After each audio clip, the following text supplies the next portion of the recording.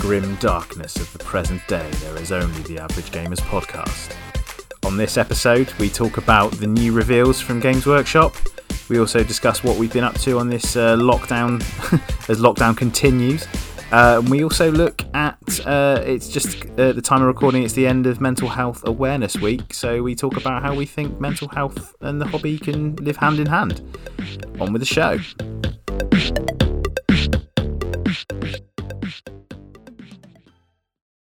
Well then, this is an interesting start to the episode, I think, because yesterday, at the time of recording, there was a big old reveal from Games Workshop, wasn't there, guys? There was, yeah. There was indeed. And what was that reveal, Lee? Well, okay, all right, I'll expand on that then, shall I? So, the reveal was, much to nobody's surprise, that 9th edition 40k is on the cards. That makes me feel quite old, actually, to say 9th edition, because I started in 2nd. I'm a bit younger than you guys, so I started in 8th edition. But no, 8th edition. Jesus, that would be. How old are you? No, it's 3 years old. I started in 3rd edition. Let me clarify that 3rd edition. I'm not like 5 years old. Otherwise, I've got a really, 14. really deep voice for a 5-year-old. Wow. I mean, to be fair, I was 12 when I started playing 2nd edition, so I got on early. But yes, it was a long time ago now. Yeah, I mean, I say I started in 2nd. I started collecting in 2nd, but I didn't actually start gaming until 3rd hit, and I discovered the club in the town. Like, for the longest time, it was just me and a couple of mates buying a few models. But oh yeah, God, I played 2nd edition on my school friend's floor. Like, it was that sort of like book like video cases for terrain kind of level of gaming. Proper old school there, video. I still remember the day where like Lee walked into the club for the first time, if I'm honest, because I think so. Although Lee started collecting way before me, I obviously started gaming before him. So I was at this club, and he walked in. This guy, and all credit to him, he had all of his stuff fully painted, and he was like, "Look at my he didn't say "Look at my fantastic force." He's much more reserved than that, if I'm honest. But out of everyone at the club, it was like the best painted 40k force you've ever seen. So hats off to him. Oh, thanks. Yeah, that was nearly 20 years ago now. I think it must have been like 2000, 2001. I seem to remember turning up at that club and getting absolutely schooled by a guy who had some horrible Black Templars army with all the stupid like rules that they had and all that kind of rubbish. That was that was an eye opener. My first proper game, and it just wasn't that Steve. No, was that Steve? No, it wasn't. He used to play Black Templars. No, it wasn't Steve. It was Graham. Of course, he no longer plays, but Steve is actually going great guns, isn't he? Over on Vanguard Tactics, he's absolute legend. He's got his own studio and everything. I mean, fair play to him. Oh, really? Yeah, okay, I'll have to check that out. He's worth it because he's a good. He's big into his tournaments, his 40k tournament playing, and I mean, it's not for me personally, but I mean the actual kind of ethos that he runs is that he doesn't go for like gotcha tactics and things like that. He wants to play a proper game, like a fun game, and it's all about sportsmanship for him. So it's got a really good kind of ethos, I think. So I really like what he does, despite me not being a tourney player. So it's worth checking out. I think the 40k tournament scene has changed quite a lot, actually. Like, I watch Tabletop Titans, and I don't even play 40k, obviously, that much. I certainly don't play it competitively, but they've got such great banter, and they kind of explain everything so well, and they talk a lot about the current tournament setup that they've got. I can't remember what it's called now. It's like ICT or something.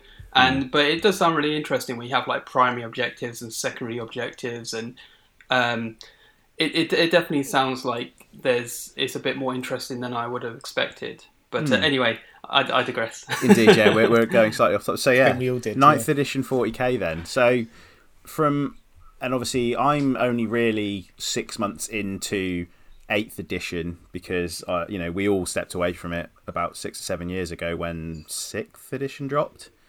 And we all kind of bounced off and went and played Infinity and other games.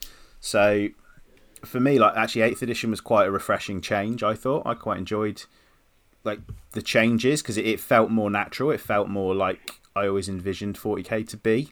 compared to, say, 3rd edition, which was everyone rushed to the middle of the table and whoever's got the best close combat army wins, because shooting was just garbage in 3rd. 3rd and 4th were just awful for it.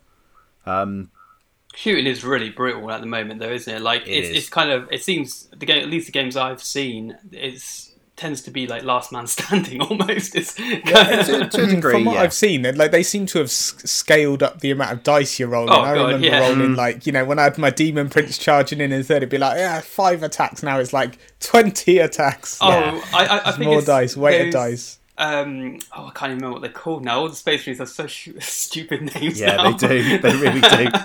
The guys with power fists and, of course, loads of guns on them. What are they called? Aggressors. Yeah, they are ridiculous. Each one of them gets in range. You're like, oh my! You're just like, you're praying to God it's 18.5 inches away so it can't shoot you. Felt so bad when we played that game where it was just like, oh, here's my aggressor and he's got 22 shots because they haven't moved, so he can shoot twice. What? Yeah, it was one guy. Oh my God. It was ridiculous. You never end your turn with an 18 of one of them unless you want to die. So to be fair, they got very short range, and you do want to kill them as soon as you can.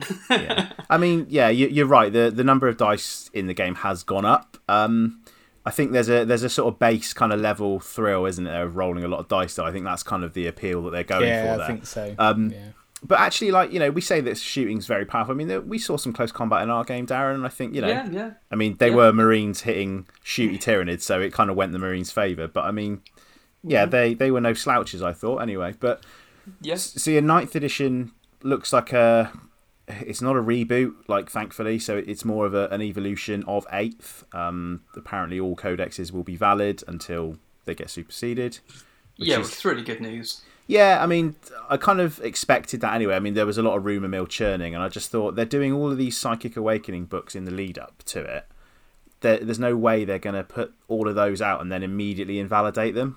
I don't know. I mean, I think they had that issue with the Age of Sigmar stuff, didn't they? When they basically canned fantasy, that's what they did. Is that they released all of the kind of like End Times set, and I think they released 5 or 6 books for End Times. And then they basically went, yep, right, new rule set, everyone. I think that annoyed a lot of people, which is why they haven't done it this time, you're right. Yeah, it definitely annoys people. I mean, I'm super glad because I've only brought my Tyranid and Genestealer Cult army book a couple of months ago, so I would actually probably be rage quitting right now if they invalidated it all straight away. I'd be like, I've just got back into Sorry, this. Darren, your Genestealer Cult, you need to buy them again. Yeah, because they're the wrong models now. Yeah.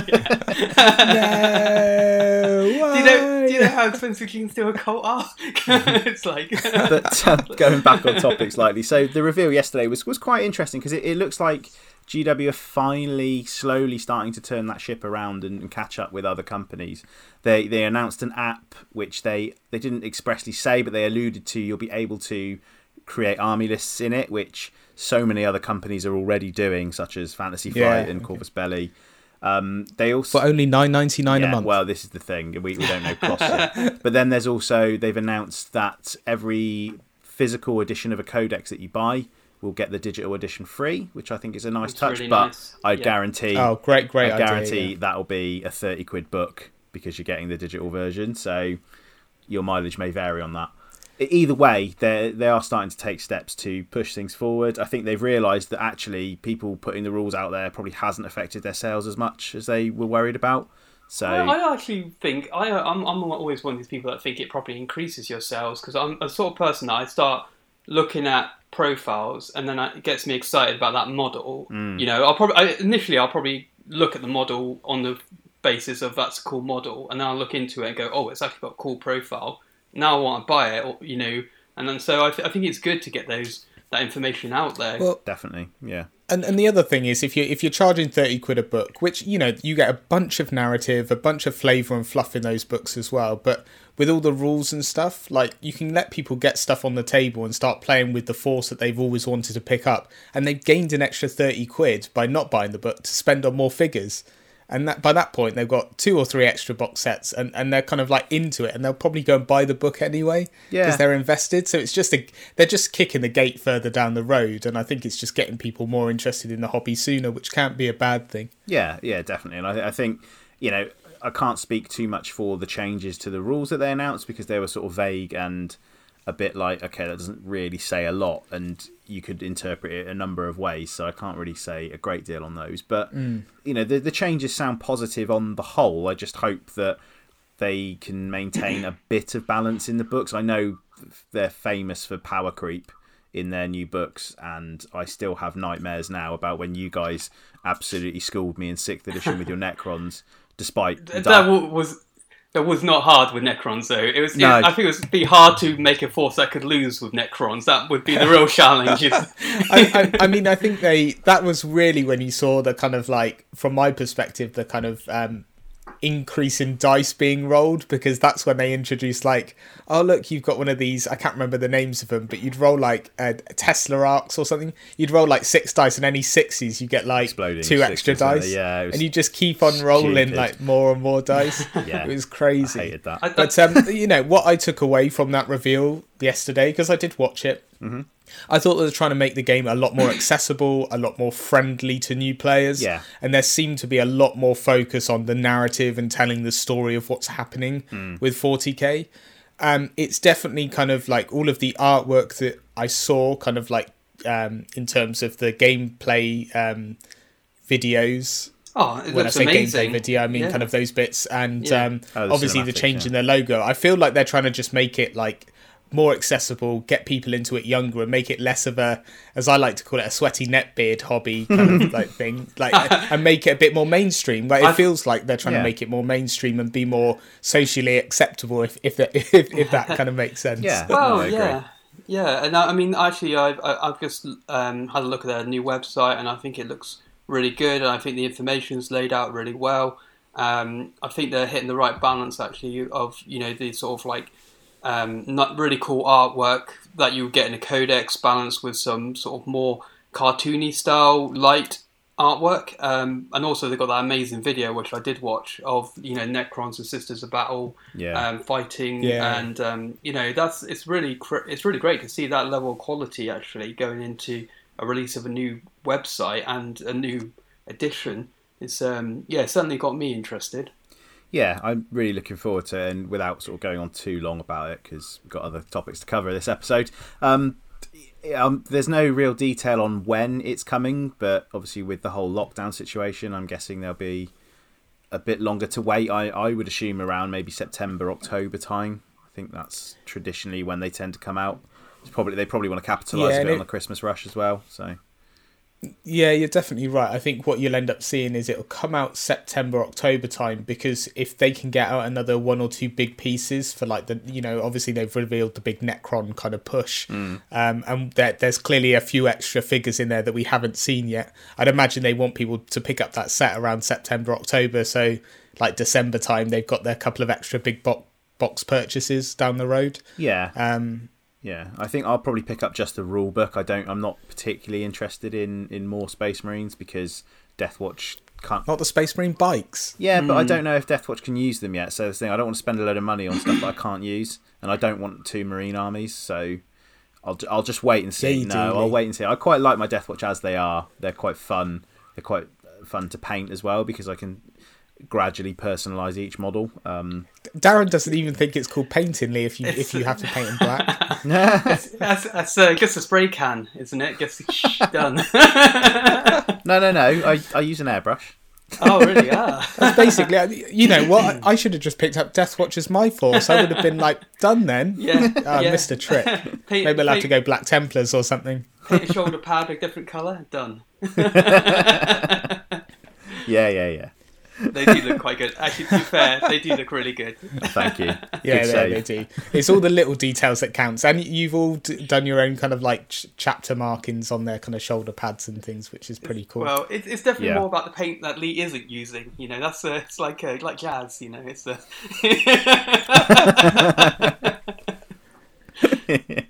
Listen to the notes he's not playing.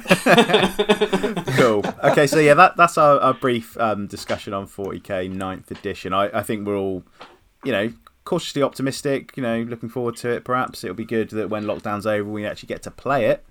That's probably the biggest issue. I'd be up for some sort of 1,000-point games, they've been quite good fun, and see where it goes from there, really. Yeah, and I think they were saying that they want to keep the scale. They want it to scale well enough at lower point values. So I think that was almost you'd said almost exactly the same, Darren. That Tyranids and Gene Stealers maybe don't scale down as well as say Marines do because they're not as resilient, etc. So yeah, if they can. You mean scale? Do you mean scale up or scale down? Scale Gene down. Stealer can't work better at lower points, right? No.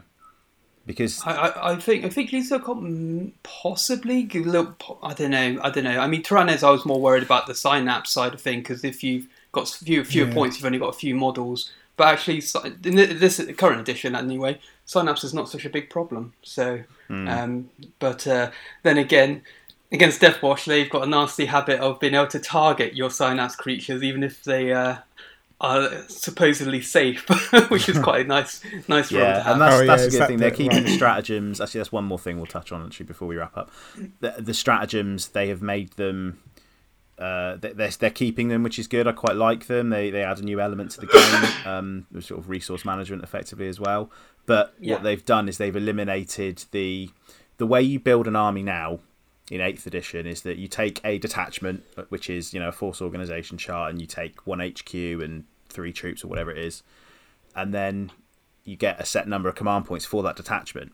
If you take another detachment within your points limit, you get that amount of the amount of command points for that detachment as well, which means weirdly the more bizarre your list is and the more detachments you can fit in, the more command points you get, which was a bit like you can end up with what they call soup armies, which is like you might have a little detachment of Death Watch and a little detachment of Imperial Guard and a little detachment of Space Marines just to get a bucket load of command points. And that I guess in some ways it makes sense because they are smaller forces, they're more tactically flexible, but it just seemed a bit like everyone was doing that and you just end up with 2 minimum troop units and a big leader who then gets all the command points spent on him, and it turns into almost hero hammer or your hero unit hammer. Yeah, so they're changing and that's it now. Isn't it? You hit the nail on the head. Yeah, so they're changing.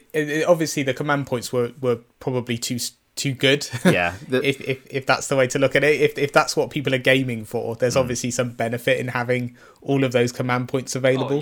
So they're really good. The change now is that they're going basically if you're mono faction, if you don't take multiple detachments, you'll have more command points. You actually have to spend command points to buy new detachments, which I prefer. Oh. Yeah, I like that. Yeah, it makes more sense. They kind of introduced that, didn't they? There are certain detachments at the moment that you do have to spend points for. But I mean, it's one of the most thematic things for me coming back into 8th edition that I actually really enjoyed because all of a sudden you can have some funny little interactions. Like I in one game, a load of Bloodthirsters ran into my Hormigons, and I used a command point to give my Hormigons acid blood. And I was like, you could have all the blood.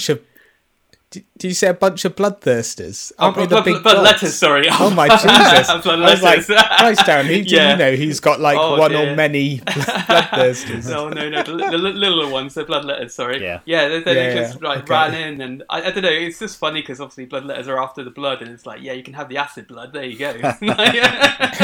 Just pour it on the board. Like they killed all my Hormigons, but I took out about half the unit in return just by Nice. So it's just funny little interactions like that, which I enjoyed. Yeah, it was good. Cool. So let's move on to the meat of the show then.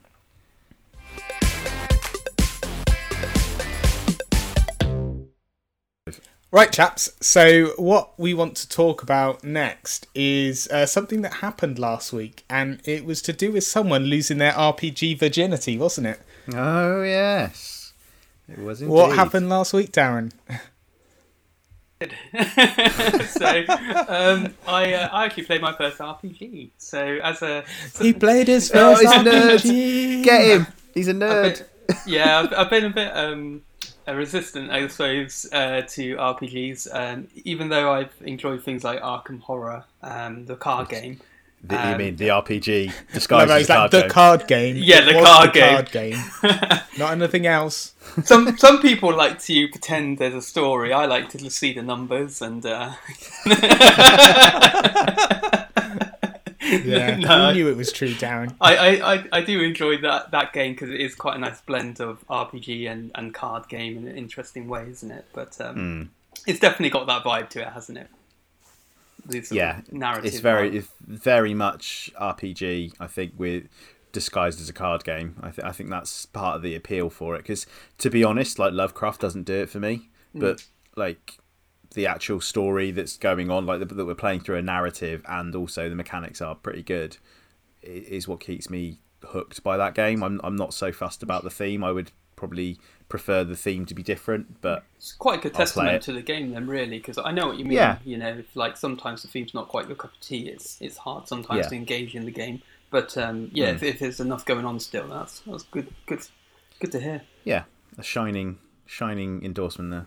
But the game that we played last week was the Alien RPG, wasn't it? Yeah. It was, yes. Now, does anyone know who that's by? Because I haven't written it in the show notes. No, I haven't either. So if you're interested, you could probably go online and Google Alien RPG. I'm about to... No, it's all right. I'll ask Jeeves now. Okay. So, it's by Modifius. So they of many famous RPGs. Yeah. Yep, they do the Infinity one. They do. They've got Star Trek one, I believe. I think they've done Fallout, and they're also doing... Are they doing a Skyrim one? Or I think they've had some involvement in doing they've got Acton Cthulhu, Vampire the Masquerade. They also do Star Trek, Infinity, Dishonored, Dune, Alien, Tales from the Loop, Judge Dredd RPG. Got quite a few then. Loads. Elite Danger. Right, the list goes on. The list goes on, Lee. Look, we don't need to list off like their back catalogue. Modifius. We'll put a link in the show notes. Anyway, I think in the description. The Acton Cthulhu one actually looks really cool from my perspective. Obviously biased by the theme, but it's just basically Lovecraft in World War II times. So it's See, that would appeal more to me, I think. That's not World War II setting. That's not an RPG, though. I think that is a tabletop game, because I swear I played Acton Cthulhu, the miniatures game. Yeah, there are both, and the miniatures are actually really nice. So I kind of keep looking at them, going, I'd like to just have them. You know, I don't think anyone would actually play the game with me, but I'd like to just have the models. You know, they're quite good versions, and they're really interesting looking models. And I think the World War II theme does go really well, actually. Cool. So, sorry, that sounded really unenthusiastic. That does sound quite cool. I swear that we go off topic all the time. I think this might be me. Let's talk about the Alien RPG. Let's talk about Alien. We are yes. So it was a one-shot RPG run by a friend of the show, Jay. Hello, Jay. Thanks for... He probably won't be listening to this anyway, so it doesn't really matter. Of course not. But so he ran a one-shot RPG for us. It was based on Hadley's Hope, if any of you are familiar with the Alien films. That is from the second Alien film, Aliens. Yep. We are on the colony of Hadley's Hope, and we are a ragtag group of people who have been there for a while. I guess it's a cooperative experience, but we've all got our own kind of little objectives, and we don't know what everyone is up to. I guess every character had an agenda, basically their own agenda. We didn't have to roll up character sheets, so we're all predetermined. So you play as those characters, which I found was useful, because we didn't have to kind of reinvent the wheel for this one shot. It was like, this is the character you're going to play. Just play their character as well as you can. Yeah. It was pretty brutal. It was a very kind of survival-esque game. I really enjoyed it, but let's start with Darren, because you've never played an RPG. How did you find it? So obviously I can't compare it to anything else other than what I thought of it on its own. And I did enjoy it. I did struggle with certain elements of RPGs. Like there's... I guess it is all about the narrative, so there's nothing really to mull your mind on, and I did struggle a little bit with that side of it, and I think if I had, I think I need to put a bit more focus on following the narrative and what people are up to, and getting involved in discussions and stuff like that, and that side of it, and I guess I was kind of expecting the story maybe to kind of be step through the story by the sort of by itself, and I guess maybe I wasn't inputting enough, you know what I mean? And So probably a little bit too much downtime because of that. But I think a lot of that's on me to get more involved and to really listen to what people are saying, because obviously there's a lot of little clues that they give you and kind of like little tidbits like that. Whereas my character was all about betraying, so I was pretty much just waiting for a good opportunity to betray. So oh, here we go. Surprise, surprise. Well, we'll get onto your kind of like betrayal nature, Darren, later. But yeah, in general, like, did you enjoy the experience? Would you play another RPG? Yeah, I think I would. Yeah, I think I appreciated the theme, and I like the narration that Jay did. It was really good. I do think I definitely have to play a theme that I enjoy, like really enjoy. Like I can see like either horror ones like that, because I'm into the Aliens franchise. I even like some of the newer ones, which is Heresy. You know, it's kind of like in Clone Wars or whatever it is. You know. Okay, guilty. You know, guilty as charged. Yeah, it's sort of like it's a guilty pleasure, but you know they're bad, but so I do like the franchise, and I could see me playing a Lovecraft one particularly. I think I'd be really interested in. I could get interesting. Into that.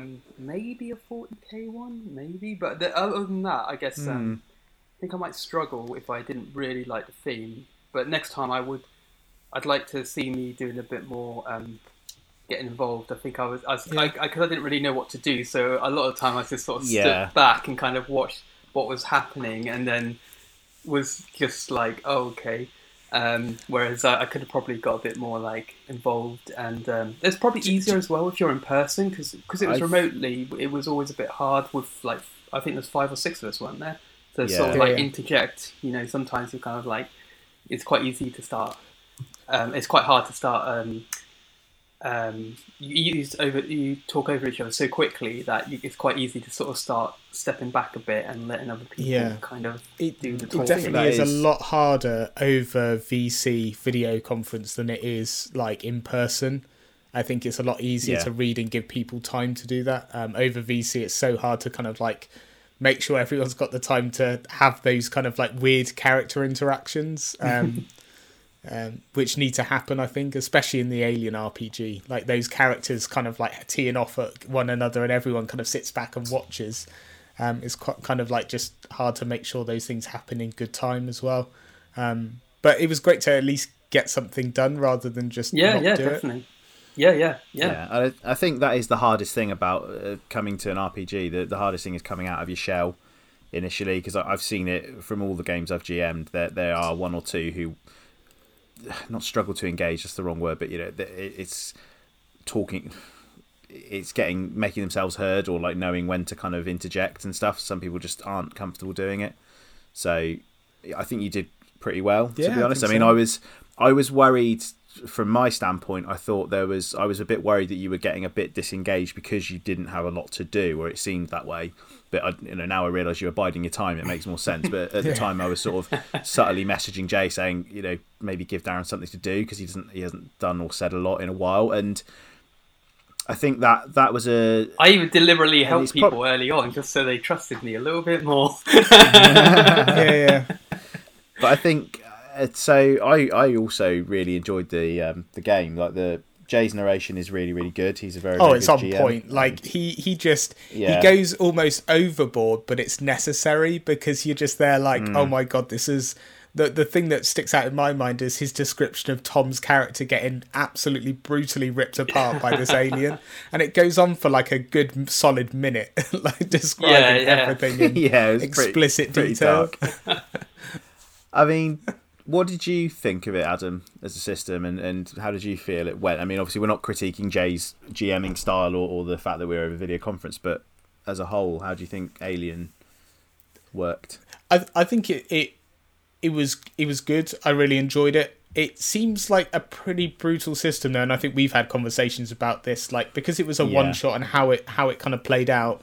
We had someone die pretty early on, and it was trying to like have the opportunity to weave that person back in as another character that we would meet in the same experience. I think there was a lot of downtime for that one person. Yeah, a lot.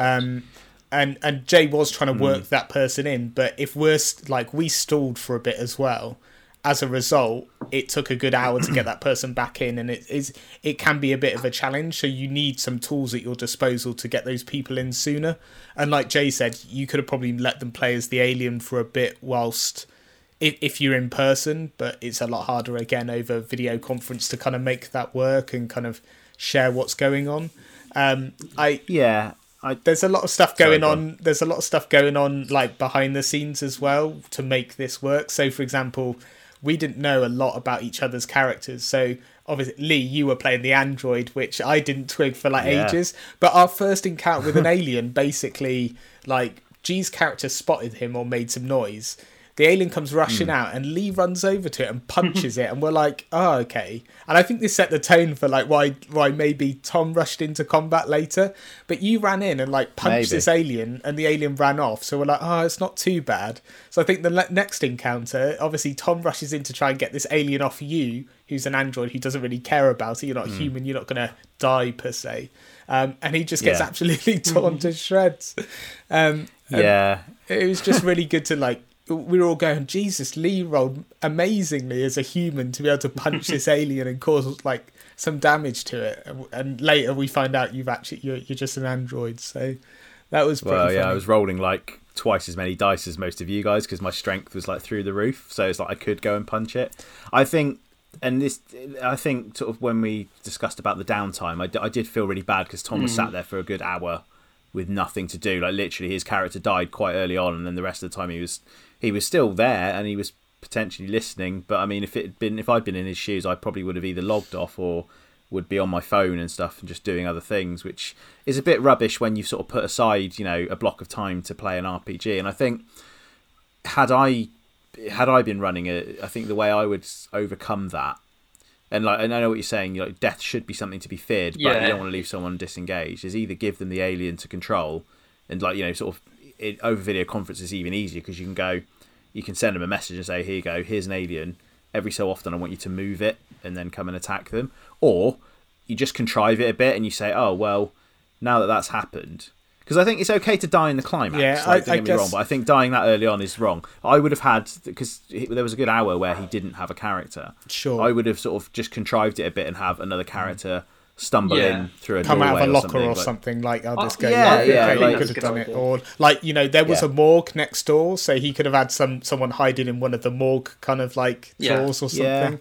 But these in hindsight is an amazing thing. In the moment, exactly. All of these things get definitely caught up. And I think Jay did try and bring him back in. I think we stalled a bit and kind of it took a while to get moving from that point. Because you do need that sort of threat, don't you? But I enjoy. It's a balance though. It's a tricky balance. And the other thing is, I kind of disagree that you would give someone control of the aliens because I feel they need to be GM'd. Like if you give someone a control of them, they could be potentially overly brutal with them. Be like they know where their characters are, they're just going to move towards them and attack them straight away. Whereas actually the aliens don't really have their narrative or what they're doing or where they should be going. And I think a lot of it is actually controlled kind of randomly or like randomly led, like what actions the aliens are taking, what attacks they're making. Yeah. In general, I enjoyed it. Like, I would definitely play one again.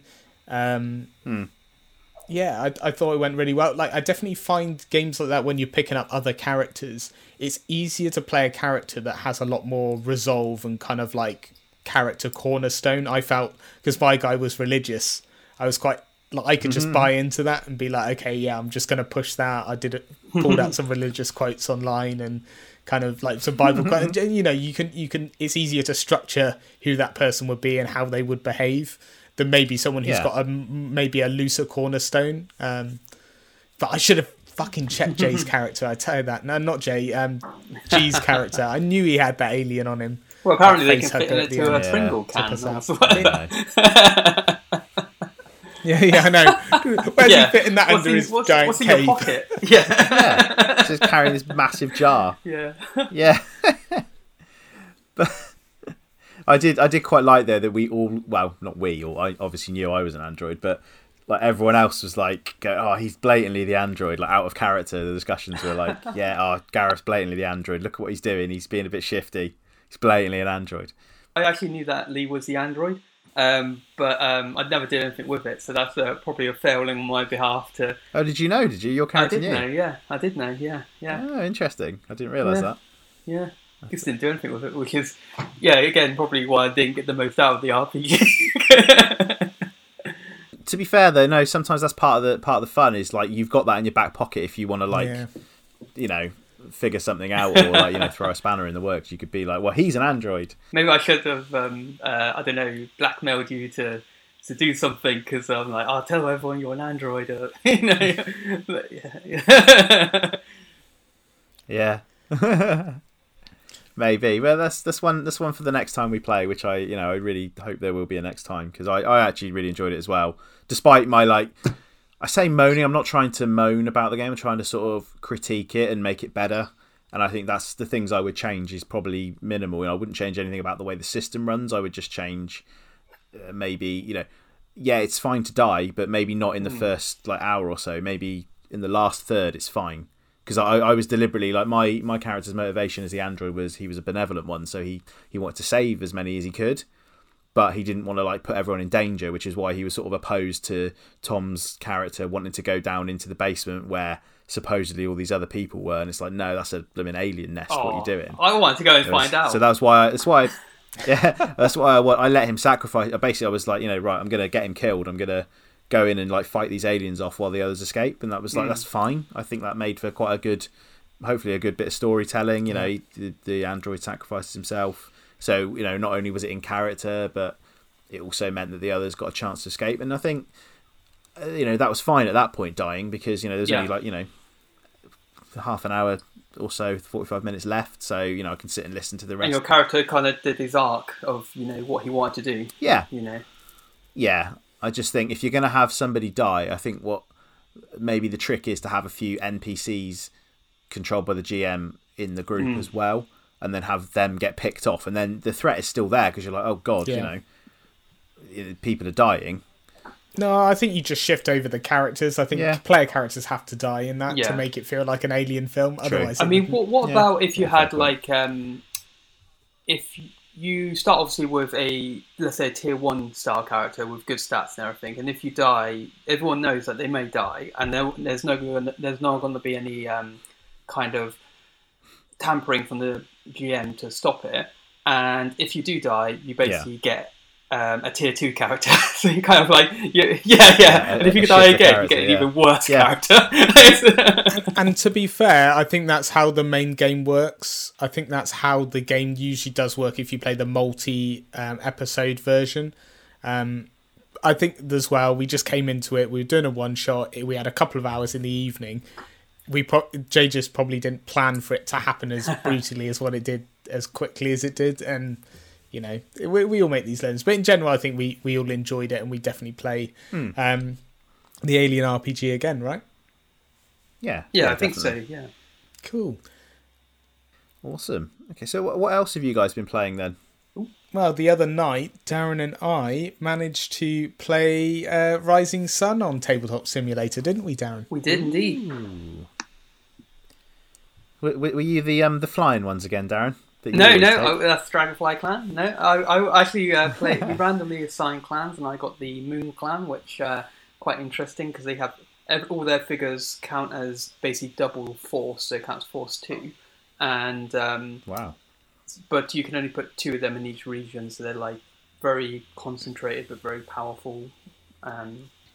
Okay, so let's just rewind slightly then. So for those who aren't in the know, what is Rising Sun and who's it by?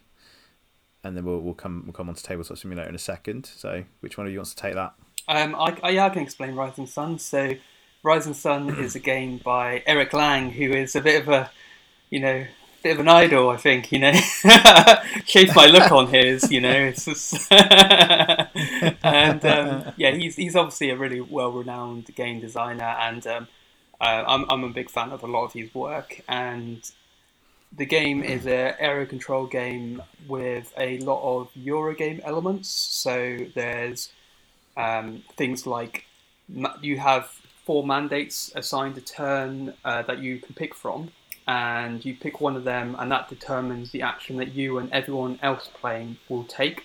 And you will get primary kind of action off of that mandate, so that'll be like the stronger version, and then everyone else kind of has a weaker version, which is a is one of the I can't remember exactly which Eurogame that comes from now, but it's a fairly well established Eurogame mechanic where every turn you're kind of determining what you do, but also what everyone else does, which is quite interesting because you have to pick cards that will pick an action that will benefit you obviously, but not overly benefit everyone else. So but one of the other key aspects of the game is it's a there is this political what do you call it, like allying. So up to 2 players can join in an alliance, and when you're in an alliance, whenever you play one of these mandates, your ally will also get the main benefit, the main power from that mandate,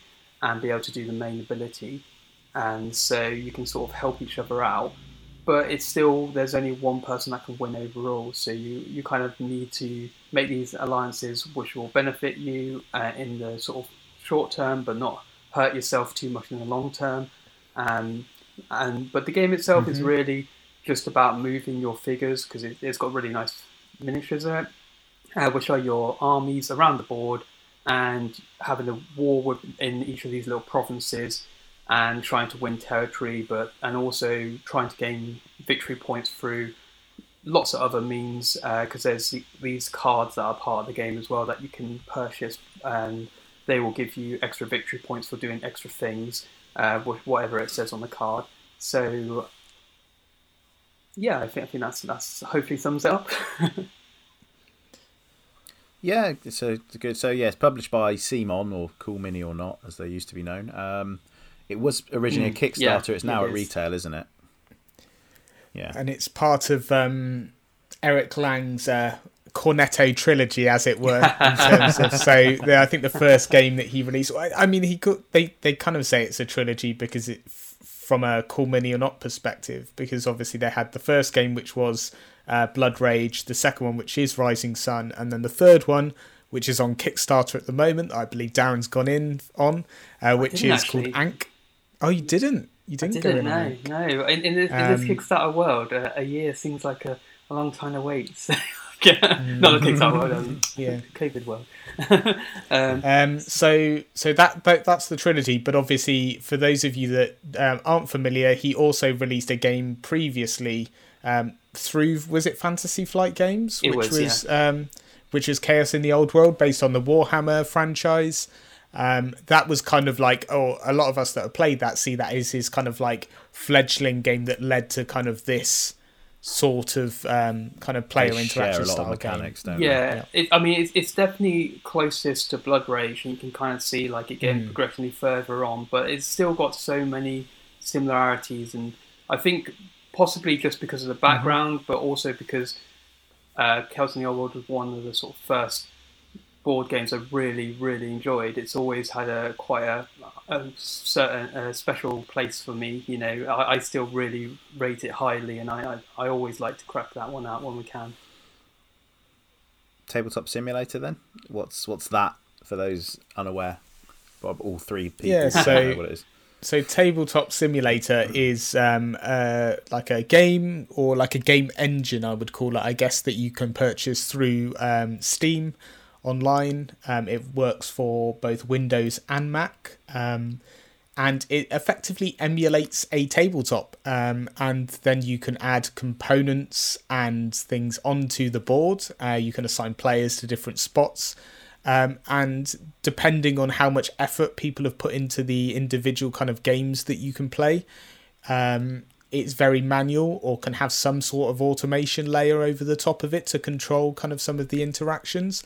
But in broadly speaking, a lot of the kind of setups that you see, so the Rising Sun one, for example, is all just they've loaded in all the components, laid everything out nicely, so it's easy for you to navigate through your player pieces versus like all the things that sit around the board that you need access to.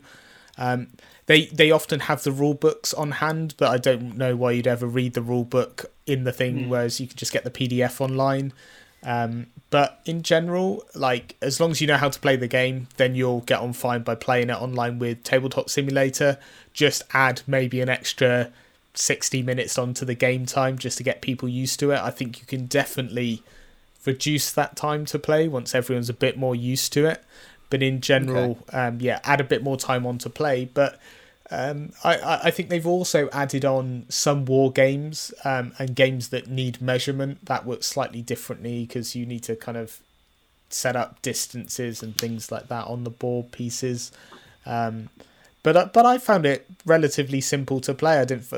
Because we knew how to play Rising Sun quite well. I think it translated pretty well on the simulator.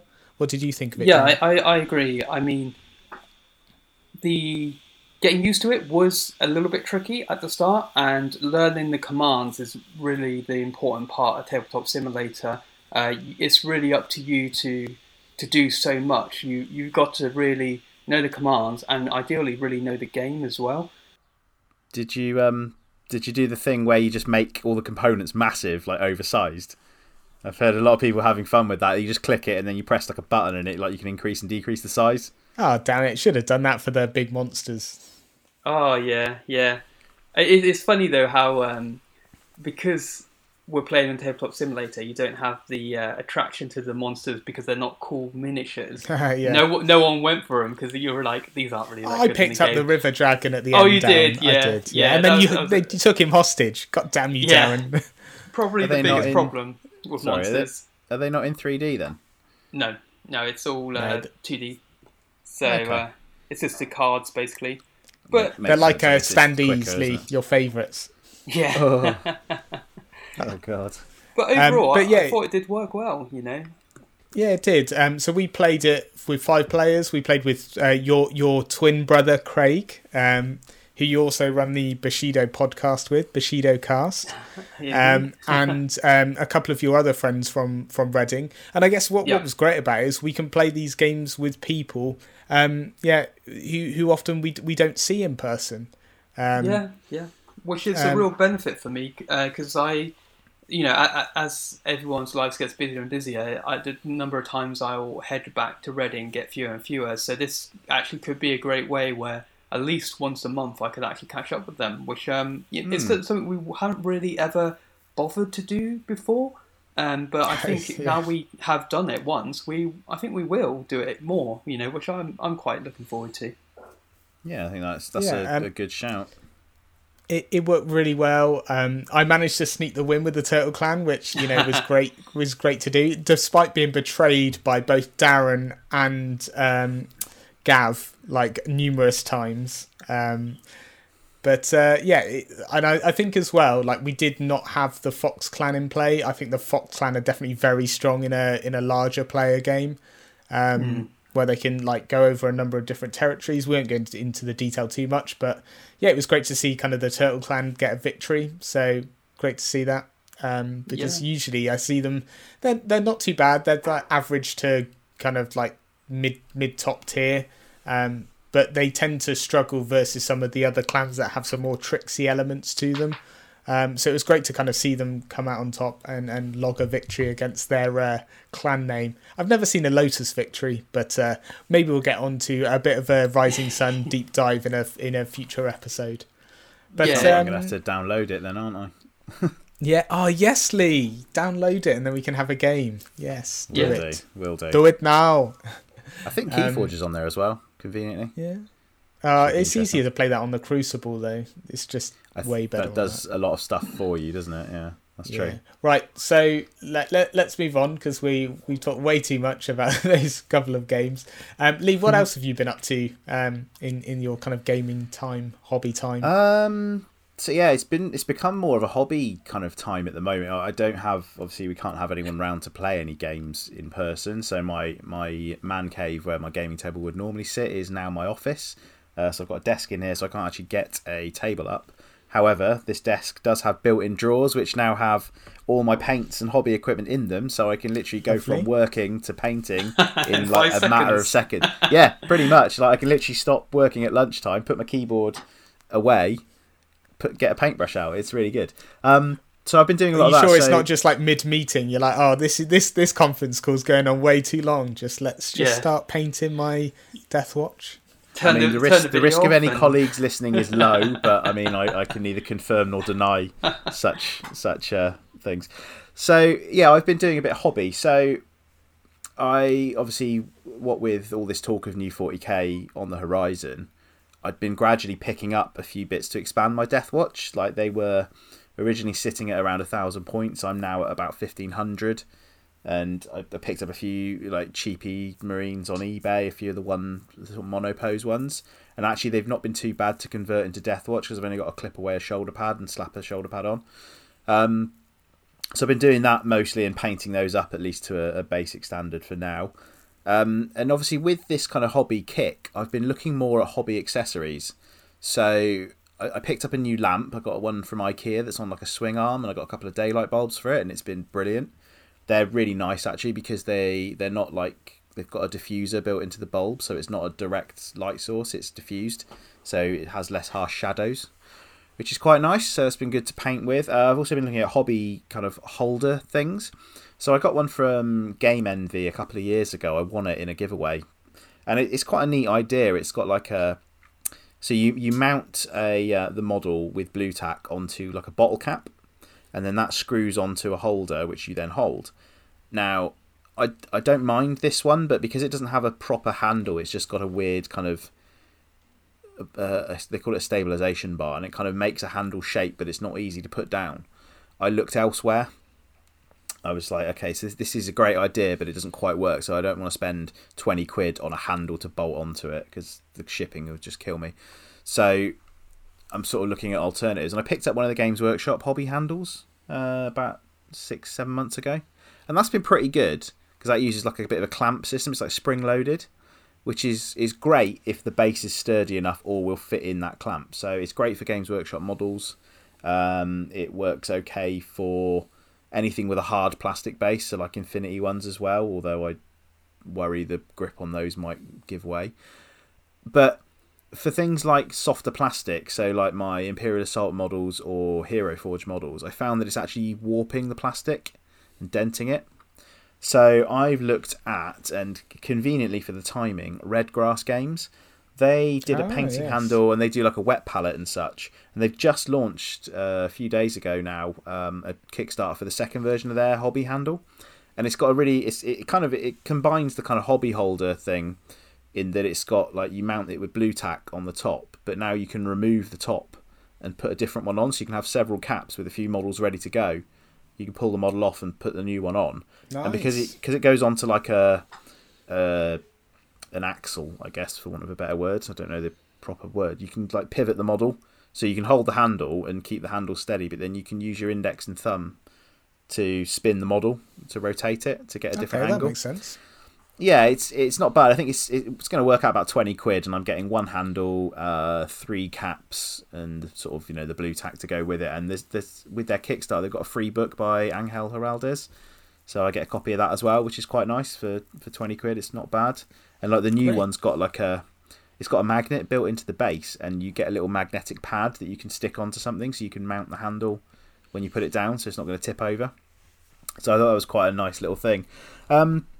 Mostly, so that's pretty much been me in terms of hobby. I have done a little bit of gaming. Kim and I tried to tackle Ultron in Marvel Champions last night, and cool. My God, we got our asses kicked. He is he is like the end boss of the core box, and we faced him, and he's got this really annoying mechanic where he strips cards out of your deck and puts them into play with you face down, and they count as like an Ultron drone.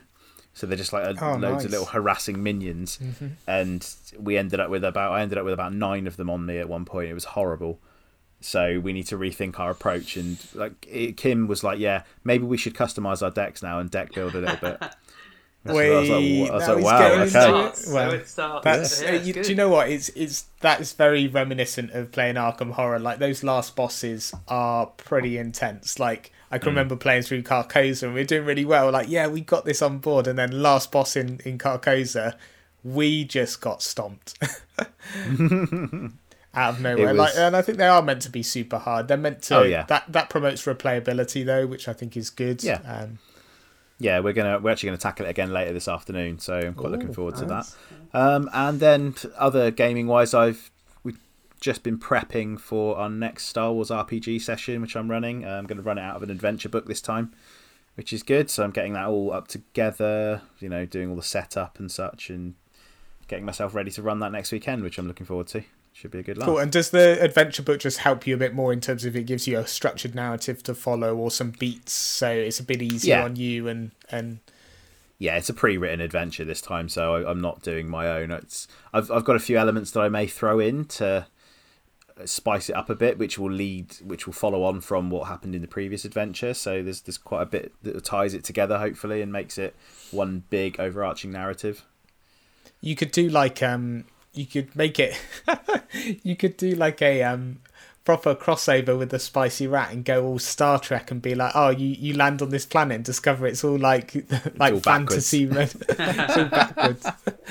Well, they are the same system, so yeah, they would kind of translate, but I don't know about that would destroy your kind of like whole Star Wars elitism. It would break canon too much. I think you can use the holodeck, right? That's wait a minute.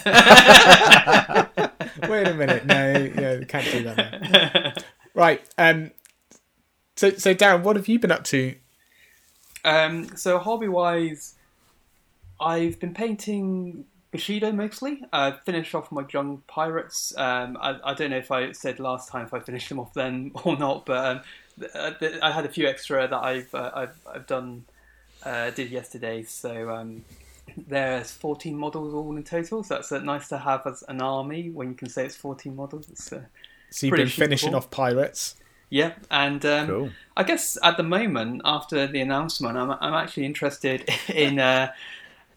Painting up some Genestealers, the cult, and I haven't really figured out a colour scheme yet, but I've got this idea that I want to have them as the Twisted Helix because they've got a really cool background, and so they're going to probably be very pale, and if I can get any Dark Elder kind of chains and syringe kind of science kind of looking stuff, I will put that onto a few of the models like the Abominations and kind of give them a bit more flavour, and that's the sort of style I'm going to go for, but I just need to really get inspired by a particular colour scheme, so I'll probably paint a couple of the grunts and try a few different schemes out and then go for one. But I think if I aim for about 1,000 points painted, I think that's a nice target, because I've got to admit, after coming from playing lots of skirmish games where 14 models is actually not just an army. That's an army with lots of extras and options. The idea of painting a whole Genestealer cult is a little bit daunting. The number of models. You've got to paint 14 models, and that's about 50 points. Yeah, well, of your 1,000. That's the thing I've found. I had to dial it back, because I've just painted up my Legion stuff and painted up my 40k stuff.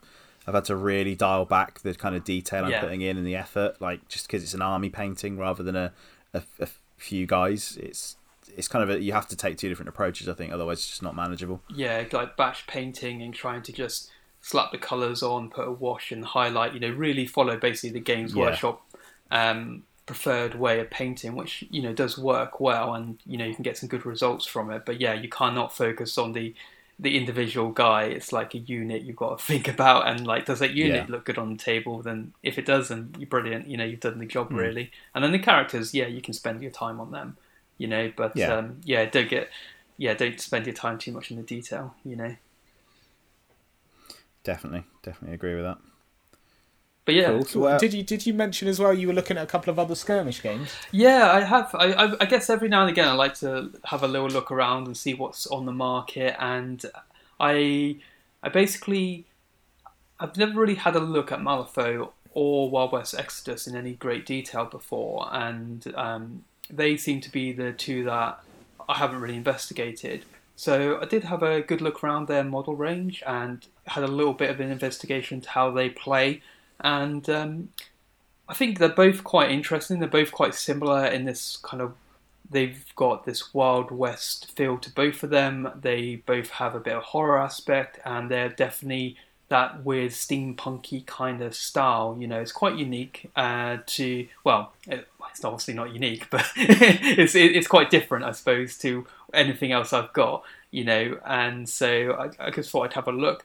And I would say like Malifaux is interesting because it's got plastic miniatures now, and unfortunately, they don't seem to like to paint their models and then show them. They just always show the 3D renders a lot, which is a little bit frustrating because it kind of makes it hard to really get into the models. Like, they've got some great artwork, and then on back of boxes it'll show you the 3D renders, but it's really hard to get pictures of what this stuff looks like painted and in real life, which is a little bit of a shame. But they do have a great diverse range. I would say my main problem is that, like, some of it I really love. Like, I don't know if you know anything about the game, but there's a faction called the Neverborn, which are basically like nightmares come real. And they've got some really funky, interesting models that really look great and quite distinct.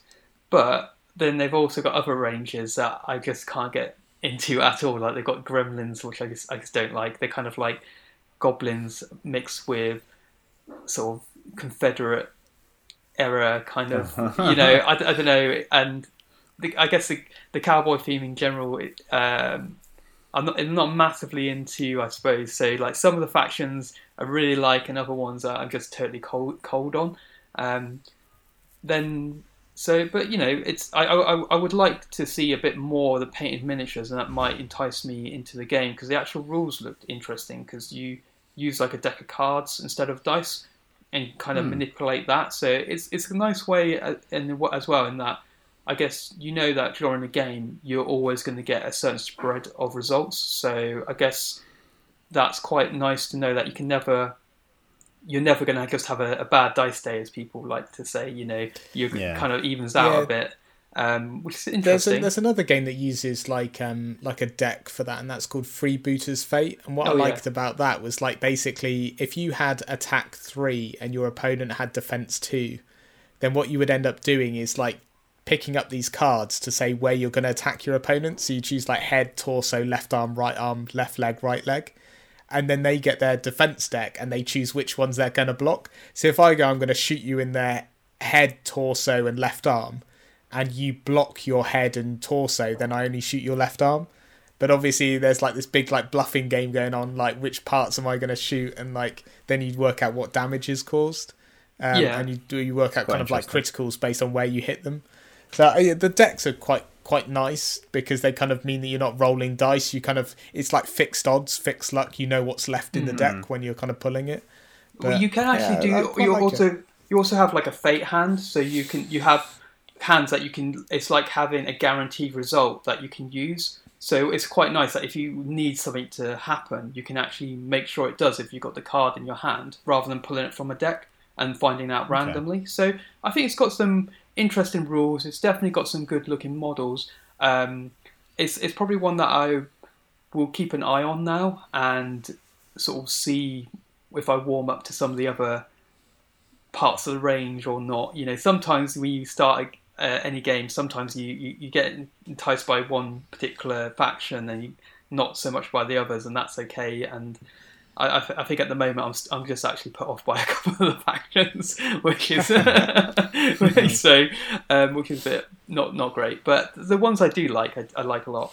And so the other game in the sort of similar, like I said, sort of similar Wild West feel to it, with this like lots of weird steampunk. This one's probably more steampunk than the horror. Is Wild West Exodus, and I think in some ways I prefer that more, because even the basic gunslinging kind of cowboy-esque or that sort of basic guy actually looks really cool, because they have like these really interesting looking steampunk guns and lots of I don't know what you call it, like not gibbons, what have we got, like gubbins, yeah, gibbons. Oh my god, all these gibbons! Why has this man got so many monkeys on him? He's just covered in gibbons. And that's what sold me on the range. I have built a few of them from a friend of mine, and yeah, they are quite nice looking models. Yeah, they're resin. They go together relatively well. I mean, as well as resin can. Some of the joins are a little bit fiddly. They've maybe not got the the kind of know-how of sort of more seasoned manufacturers, but they seem to get better. They weren't a nightmare. They certainly weren't like early Forge World levels of frustration trying to build something. So yeah, and I think the whole range is actually pretty solid. They definitely have, like I said, less of the horror aspects, so they don't have like that side of it, but they've gone into having odd things like there's aliens in it. So if you like Cowboys versus Aliens, then you'll probably enjoy that range. That cult classic. Yeah, and they've also got like Indians, which have a lot of kind of not werewolves, but that sort of like half human, half animal kind of thing going on. So they've got some pretty cool factions, and the game also uses cards, but I think the card not to the same extent. You still roll dice to determine like whether you hit someone and stuff like that. I think you mean Native Americans, though, don't you, rather than Indians? Oh yeah, sorry, Native American. Okay, apologies. It's fine.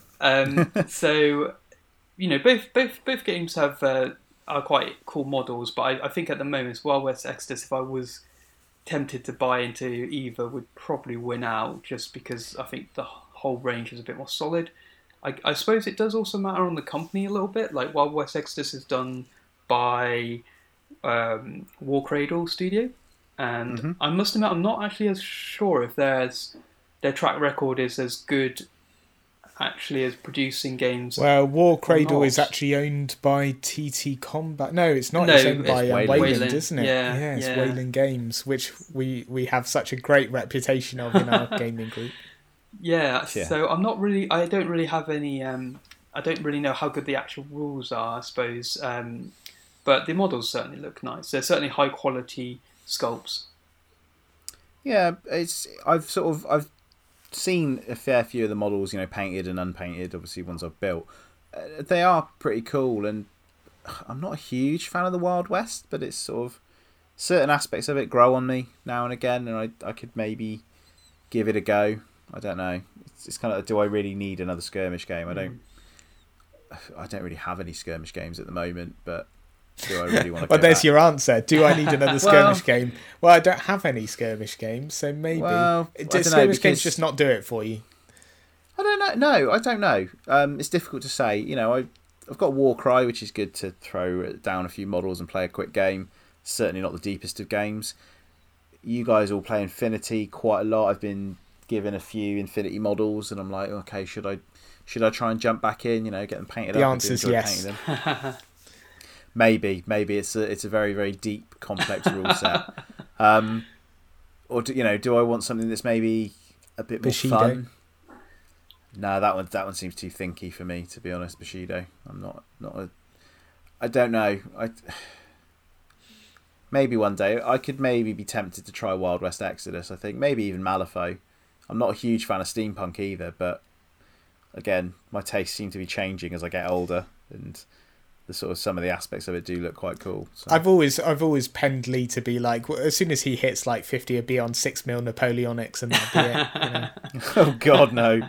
Yeah, gotta get the lapels right. No, that is definitely something I'd hear you saying, Lee. That's not out of the realm of possibility. You've not painted the right lapels. You do it with your Republic commandos at the moment, don't you? Having seen people sort of, literally say, "Oh, look, they're a great sculpt, but I won't buy them because the bootstraps are wrong for that period of the war."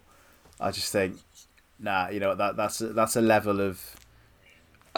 level one step too far for me, I think. But it's interesting though, because I actually haven't really checked out historical games, just as my looking around for what games are around at the moment. I didn't really even think about historicals, but maybe I should have had a little look, see what's out there for that. Might be something more interesting.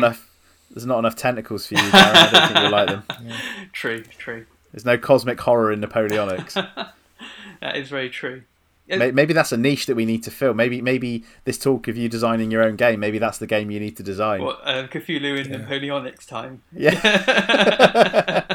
I actually don't think that's a crossover yet. Muskets and tentacles, you could call it. Yeah. Right. Anyway, shall we move on? So, anything else you've been looking at lately, Darren, or should we let Adam have his piece? Oh no, that's say me. His piece.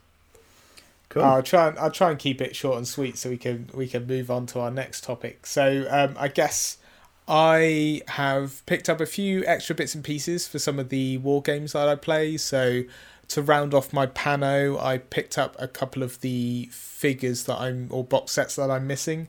So they released their May releases include the Pano Shiana support pack. Which I'm super happy to see, because that Machinist and Trauma Doc have needed like updated sculpts for a number of years. They've got rid of the old screaming Trauma Doc. Yeah, thank God. Thank God. Well, I mean, her hand joint times. was awful. Like I think he literally like had to put that anyway. So I digress. Get rid of those two sculpts. Add in these two new ones that look great. I think. And I also picked up the Magister Knights box set just because I didn't have that box set. So that basically rounds off all the Pano stuff that I need, minus I think one tag. And then I'm kind of up to date with everything. Wow. I also picked up the Minamoto clan for Bushido. So I've got 2 clans. It's always been my kind of goal to get just 2 clans and then a bunch of like Ronin that I can like mix between them. I don't think I'll ever go to 3 clans. I think it's a bit obsessive. I feel like it would become too much of a kind of focus for me then. I think 2 clans gives me enough to kind of vary the games that I play with the Do I detect shots fired at Darren there? No. Like something like Darren. The thing is though, like I also look at it in terms of unpainted miniatures that I've got, whereas Darren like turns them out.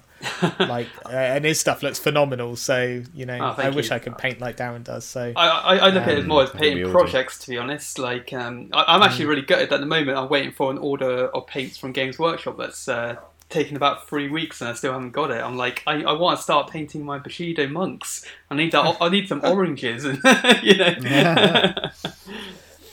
But so I've stayed off buying any more board games at the moment just because I've got my birthday this week. So I know that probably she's probably got me a few that will play. So I've tried to avoid playing, picking up any board games. So I guess hobby wise, this week I quite like to get my Bushido stuff painted. Sit down and go through my Wolf Clan, get them finished up. Building wardrobes yesterday was annoying. I wanted to spend some time yesterday doing hobby, but when you've got to build this like flat pack wardrobe that takes you 6 hours, you don't have much time for hobby. Jesus. Like, it's just too much time. Yeah, and I also went through a bit, like yesterday I got a bit bored and ended up buying a bunch of house plants, which is a bit weird. I should have spent the money maybe on hobby stuff, but I fancied some plants, so newfound love. What I've also spent some time this week playing Legend of the Five Rings online, so I do like it as a card game, and I've been trying to kind of figure out how to play the Scorpion clan, which are my favourite clan in terms of theme and kind of like their cards and everything, but they're one of the hardest clans to play. They're like really challenging, and they don't they're all subterfuge and kind of like sneaky tricks and everything, but I just keep on getting malleted online every time I play because someone's got like better combos. But I'm just trying to put in the time, learn them a bit more. I finally got 1 victory the other day with them, so I'm starting to kind of tweak my deck and figure out what works well, what doesn't. So yeah, it's good fun. I'm enjoying it, and the system online's pretty good. I think they've upgraded the servers so it crashes less. Good. Which is always good to see. But yeah, that's kind of me done hobby wise this last couple of weeks. I mean, I'm Excellent. I'm also interested in getting my Infinity back in action because I've kind of taken a bit of a break as soon as they announced N4. Really, I was kind of like, well, I'll leave it for a bit, and I'm actually interested to put together my Shazaz team to play against your Pano. So that'd be nice to do. Yeah.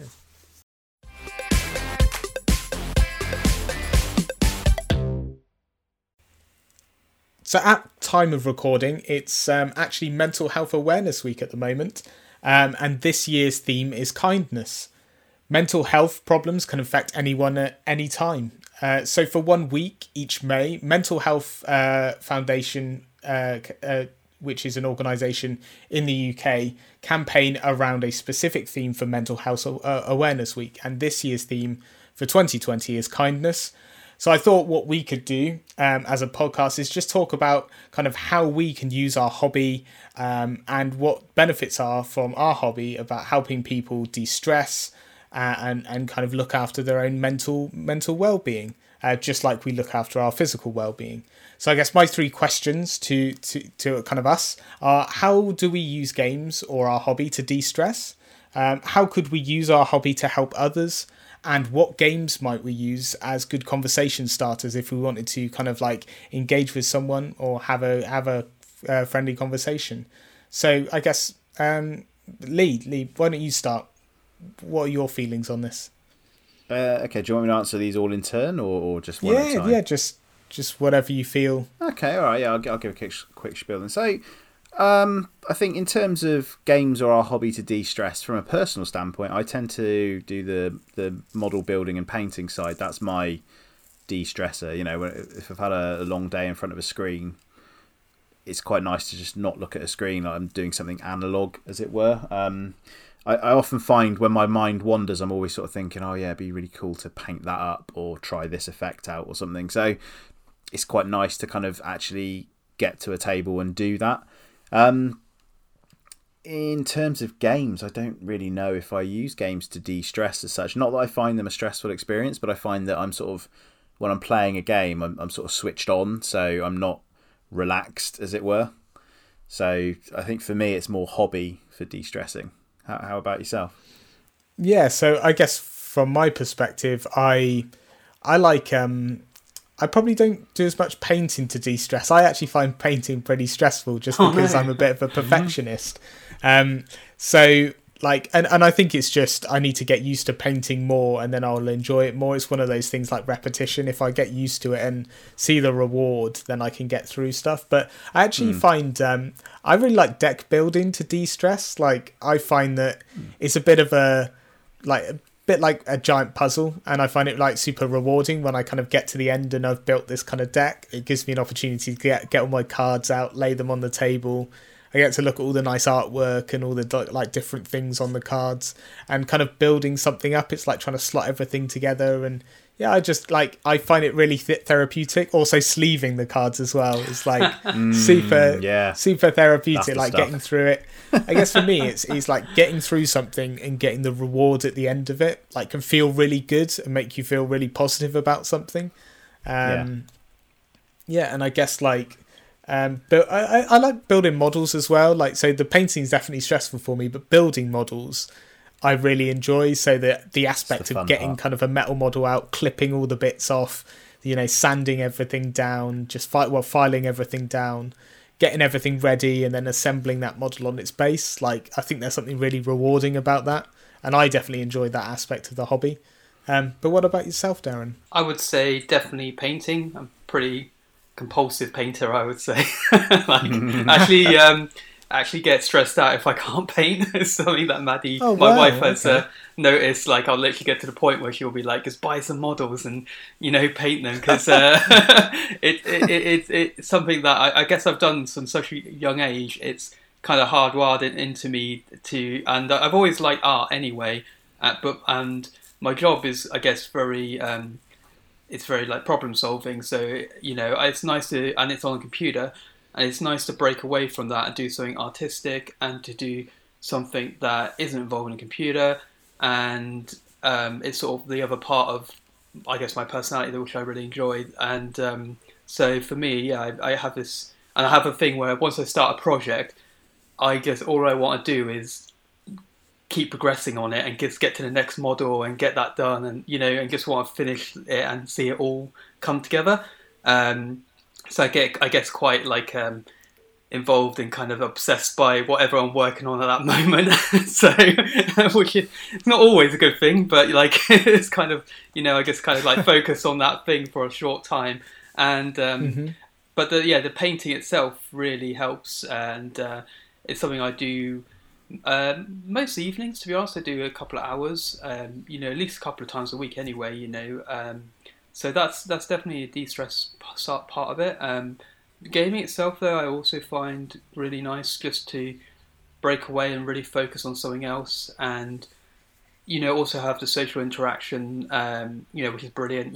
Really fortunate to have so many people that play games, and it's always great to be able to have that sort of way of making sure you meet up all the time. Particularly at the moment, because normally we probably we'd be going to the pub every now and again, or things like that, or going out for meals and things.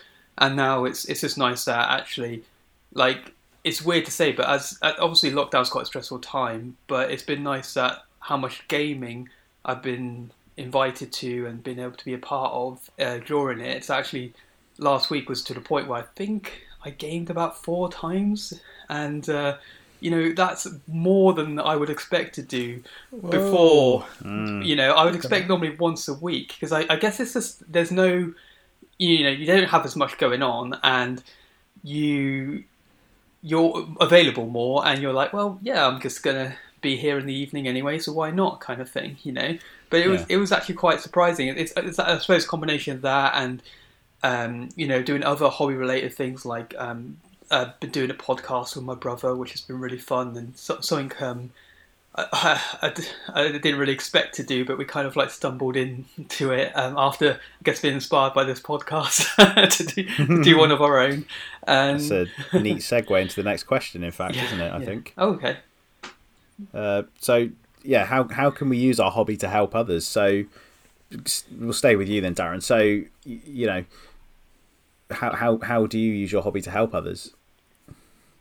Or how could you? Like, I think putting out a podcast to give more awareness and exposure to a system that maybe doesn't have it as much is yours. Yeah, definitely. To answer for you. But I mean, how do you feel about what's your kind of motivation behind that? How does it make you feel doing it? Yeah, I mean, I guess that's definitely a large part of it, because there's not much in the way of content out there for Bushido, and there's very few content creators dedicated to it, and so we felt like that was an area that we would actually be useful in. Whereas I suppose if it's less enticing to maybe do a podcast on a really popular game that's already got really well established kind of content creators. So we're hoping to put some stuff back to community, especially for newer gamers, and sort of the learnings that we have had, and to help them get over those sort of initial hurdles. I think a lot of it, to be honest, is the fact that me and Craig just like to ramble about stuff like that anyway, so we thought we may as well record it. So I mean, you joke, but that was pretty much what started us. It was I can't remember if it was Kim or Shelley that said, they overheard us talking. They were like, you guys should just record it. Yeah, and that's kind of how we started as well. Yeah. So what about you, Adam? How do you think you can use our hobby to help others, or So I guess one of the things that I've always found with our hobby is that it has such a strong kind of community feeling to it.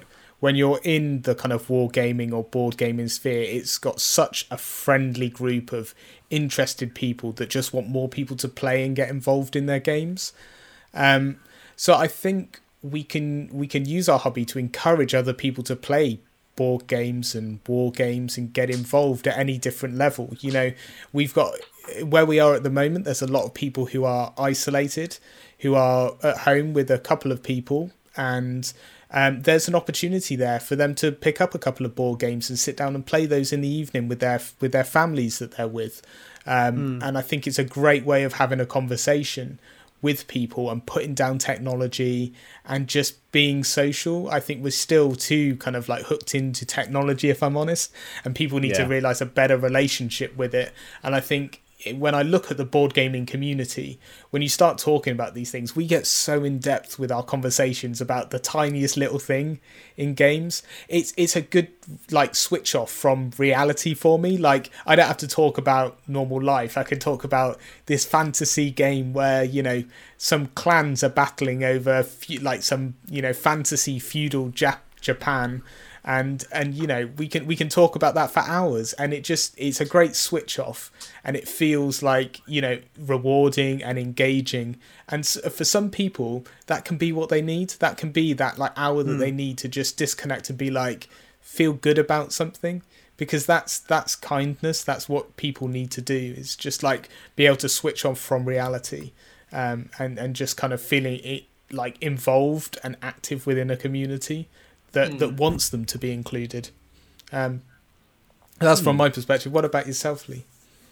I think, to be honest, I echo the pair of you. To be honest, yeah, I think it's important to introduce someone to this hobby for who's maybe not into it is quite good. I've had a lot of friends over time who've been like, we've encouraged them to play board games, and they've picked up their own board games and had a lot of fun with it. Some of the guys have bought stuff, and obviously they're locked in.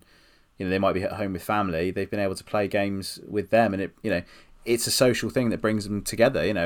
Like you say, it's the disconnect from reality, and also the kind of it's an analog thing rather than a digital thing, so it's quite nice for them. And it's just nice as well. I've noticed, I've got a friend, he's an old work colleague of mine actually, and I showed him some of my Instagram photos of my models, and he was like, "Oh yeah, I used to paint models when I was a kid. I really fancy getting back into it." And he's been going great guns, lately. It's good to see that encouragement. So I'm sort of encouraging him to try new techniques and do different things, and giving him sort of feedback on his models. And I think it's good. It's good to get feedback, I think, sometimes, if and a bit of encouragement when you've sort of because usually the stuff you've painted you're going to be proud of, so it's nice to have somebody go, "Oh yeah, that's cool, that looks good." So I think that's a good sort of way of being kind to yourself and kind to others. I think that's how. Yeah, and you're right there. I think if you look at a lot of, although when I talk about my painting and being a perfectionist, that's something I've put on myself. But actually, if you look at the models that people share online, everyone's so positive about any level of painting. Like if you're a beginner to a pro, everyone. Well, apart from don't go on Reddit. Oh, right, okay. Like most people, if you're in the kind of community groups on Facebook and you get involved and someone shares a model that they painted, everyone's usually really positive about it. I've not seen a negative post about it, apart from maybe someone who recently built some Magister Knights for Infinity that were just Sisters of Battle. We're like, oh, really? Get those out of the group. They're not the right models. Really? But I don't care. Actually, I think people just gutsy. It is a good point though, because I know it's it's one of those things that made me feel good, even though it doesn't mean anything. But I shared a picture of my young pirates on the Bushido Facebook group, and I got about 130 odd likes, and I don't know why, but I was just like, it's really nice to see that many people appreciate the models. But that's great, right? It's such a rewarding thing, and it kind of makes you feel good, and people are saying, "Yeah, these look great." But people don't need to do that, but they choose to do it because it's something that rewards you and says, "Look, you put some effort in, and these look fantastic. You've clearly dedicated some of your time to making these look great, and taking some pictures and sharing with a community." So I think that's it as well. Is just if you're more willing to share, and I think as well, sharing your progress with things is quite important, because it shows people the journey that you're on. If everyone shares end state pictures, then it can be quite daunting, but if you show people the journey along the way as well, then it can kind of get people motivated to join in and share their journey as well. It's good to have that validation. I don't share much on our Slack thread anymore because I find it gets scrolled off too quickly, and I don't really nobody sort of says anything about it. But I've been putting stuff on Instagram and on Facebook groups, and I got over 350 likes on one of my pictures the other day, which was astounding. But it's nice to have that validation. It's okay, so I did this and I think it looks cool, but so do a bunch of other people, and that's good for you. I guess it's good for your mental health, but it can be a double-edged sword, because obviously if you put a lot of effort into something and you get 3 likes, that can maybe be a bad thing. But I think you have to kind of just, I suppose, temper your expectations, because not everyone will see it. It's not a case that they don't care; it's a case that they don't know about it. I guess it's another thing. Saying that is quite interesting, because there's been loads of great models that I've seen, and I don't comment enough. And maybe what I should do, or maybe what we should do as a hobby, is once a day, if you see a great model, post a comment, not just like it, but say you've done a fantastic job. These look great, because having that engagement with someone can make the world of difference. So maybe going that extra mile just to post a comment and say these guys look fantastic. That shows someone that you're, trying to go above and beyond clicking a button that says like. I think that could be so empowering. I think you're right. Definitely agree. I do wonder if we actually should have a dedicated painting channel on our Slack group, because I think I do kind of agree that a lot of time you'll be like, oh, I'm really proud of this model, and then someone will be like, oh, but I've seen something else. They're like, no. Yeah, exactly. That's kind of. I literally had to turn off all my Slack notifications because it was actually getting me down. Yeah. Because I'd done that quite a few times, and there were several people that, it immediately post something different, and the conversation changed. And I'm like, oh, okay, so you were just ignoring that then. I know it's not a personal thing, but it kind of, there's that little bit at the back of my mind that sort of does that. So I think from a personal standpoint and personal mental health, I had to kind of just like distance it. So maybe you're right, actually. Maybe a painting thread on there would be better for us. I always like to see this stuff, and I know that on, not, I guess it's really niche now, but I know on some of the certain threads, like people only post certain things on certain threads where it's still painting. So they're like, they'll only post Bushido models on the Bushido thread or something, where it's like, well, everyone still might want to see that model, and so yeah. Anyway, I think you're right. Maybe we'll just set up a separate thread for like literally doing that. Painting. Let's do it, because I think you're right. And the thing is, it's not like Facebook where you're posting something and then you can like scroll down that post. It's like you can start a thread from things in Slack, but it's a bit annoying to do that. So I think people just keep on replying in the same chat, and like you said, your photo can end up 20 posts up when someone's gone into a heated conversation. And quite often, I only check my phone like if I'm working anyway a couple of times a day, and so I might scroll up and see an amazing painted model, but by the time I'm got there, I don't want to resurrect it. You don't want to oh, that was a great model. Weird. Like 50 posts back up the thread. So I get that. Cool. So I guess the final one is like, what games might we use as good conversation starters if you wanted to have a conversation with someone and just get them more involved? Let's start with you, Darren. What games would you suggest? Someone... Well, I think actually, I suppose we're really fortunate that there are so many great games that appeal to so many different people nowadays. And it's one of the things I noticed more and more in my day-to-day life, that more people I talk to play games of some sort. And that may be really light ones, something like Mysterium, that sort of more party-esque game, and to really like crunchy ones. But normally Pandemic comes out a lot. Like, that's really, really popular. And I guess this is great that board games have got to this point now where a lot of people are interested in. It's not a shunned topic, I don't think. And things like Pandemic are so widely available and played. Something like that would probably be my first go-to if I was going to talk to anyone. There's probably a few others that are really obvious that I can't think of right now, but Pandemic seems to come up all the time. And most people, I think a lot of people these days do, probably more than the majority of people I know these days play board games. Maybe I'm in my own little bubble, but a lot of people I know do. There's more people out there than you realise. Like, I was surprised at how many tabletop and wargaming fans there are actually in my current office. It actually genuinely surprised me, because the previous places I'd worked, I'd never known anyone. Whereas actually there's several people who play like 40k and stuff in my office. There's a bunch of people who play just like board games and go to board game socials and such. So I think there's a lot more out there than we're aware of, because, like you say, we're in a bit of a bubble. All of our friends we've met through tabletop, whereas out in the real world, that's not how most people meet. So it's not something I would bring up in conversation too quickly. I'm a bit more open about it now when I meet new people, and all my work colleagues know what I do. They know about this podcast, not that they listen. That's not a dig. It's just this isn't their thing, so I'm not expecting them to. But yeah, it's you're right, that widely known now, isn't it? There's you go to Waterstones and you pick up a load of board games. Yeah. Expensive, but you can pick them up there. We'll go somewhere else.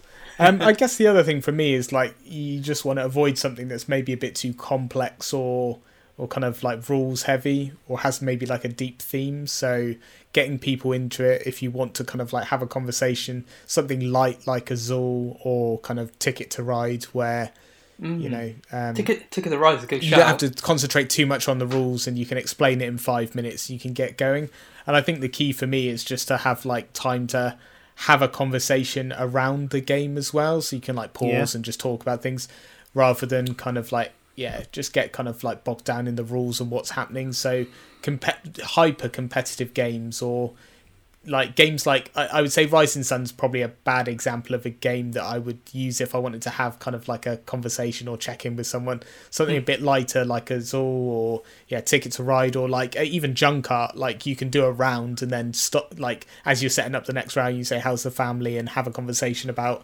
other things. Or the other thing is like maybe something that's co-op, like you've obviously suggested Pandemic. I tend to find escape rooms quite fun as well. Kind of you get working together and you're all working to try and solve problems, which is quite nice. What about yourself, Lee? Well, we're kind of missing a trick here. Like you could say that The Mind is a good one. I know you can't talk during it, but I mean the few times, the times I've played it with people, we've kind of loosely followed that rule. Yeah, you can't talk about the game state, but you can still talk about stuff. So, like, you can kind of play that whilst having a conversation, really, because you're just... The only thing you don't talk about is you don't talk about what's in your hand, which is fine, because you're then talking, how are the kids, how's life, etc., how are you? So you can still play that, and that's quite a simple game, really, isn't it? Because it's just numbers. Yeah. So, and rules are incredibly light in that. I mean, it's still got rules to follow, but they're not they're not in any way difficult. I think that's a good one. I think... Yeah, I'd almost say party games, to be honest. Actually, the more I look at it, the more I think about it. I've got Crazy Tower. That one's a silly little bit of fun. Obviously, you can't play that in lockdown, but once we're out of that. Things like Scrawl as well. I mean, think how funny those... Scrawl is hilarious, actually. I really enjoy that game. I really can't wait to play that again. What? Sorry, I quite like Medium, actually. Oh, yeah. Yeah, Medium's also good. Yeah, we need to play that. We need to crack that out with you and Maddie, Darren. That'd be cool. Something for post-lockdown. Well, we've found Unlocked quite a good one to bring to non-gamers, actually. People who would go to a lock room but wouldn't necessarily go out and buy a board game. And they've actually really enjoyed it. And I suppose a lot of my collection these days, I kind of think about it in groups of who would play it more than anything else, rather than the game type or something. But I've got the sort of crunchy end that I'll probably play with you guys, or similar sort of more dedicated hardcore gamers. But there's tons of games now that I own that are specifically designed to be like, oh, we'll crack this out with when the family comes around, or when the people that want to play at certain levels, because they almost always will enjoy it. It's just getting the right game for the right people, really. Yeah, sounds good. So I think in summary, I think we've got lots of opportunity here to use our hobby to engage and kind of have conversations with people. I think definitely something I've taken away from this is just little acts of kindness, like posting an actual message on someone's photo, or having a conversation with them on like a social channel when they're posting things, rather than just acknowledging things with a like. Just going that extra little bit to just say, wow, these guys look fantastic, or great job on painting this, or having a conversation if someone's asking a question can go a long way. Like if everyone is like small ripples, isn't it? Great waves. So if everyone had one comment to say about someone else's thing on a daily basis, then we all live in a much happier place. So that's what I've taken away from this. Very right. I know that sounds a bit preachy, but actually no, it's dead right. It's the fact that someone's taken the effort to not just click like or whatever, if it's Instagram double tapping it and all that kind of stuff, to actually take the time to bring up a keyboard and actually write some encouraging words is really nice. You're definitely right. That's worth like 100 bloody points, as it were, internet points. I think actually somebody saying something.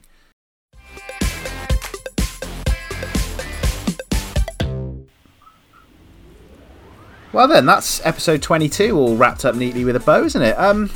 So just remains for me to say thank you again for listening all the way through. Thanks for sticking with us if you've made it to 22 episodes and all through all of them.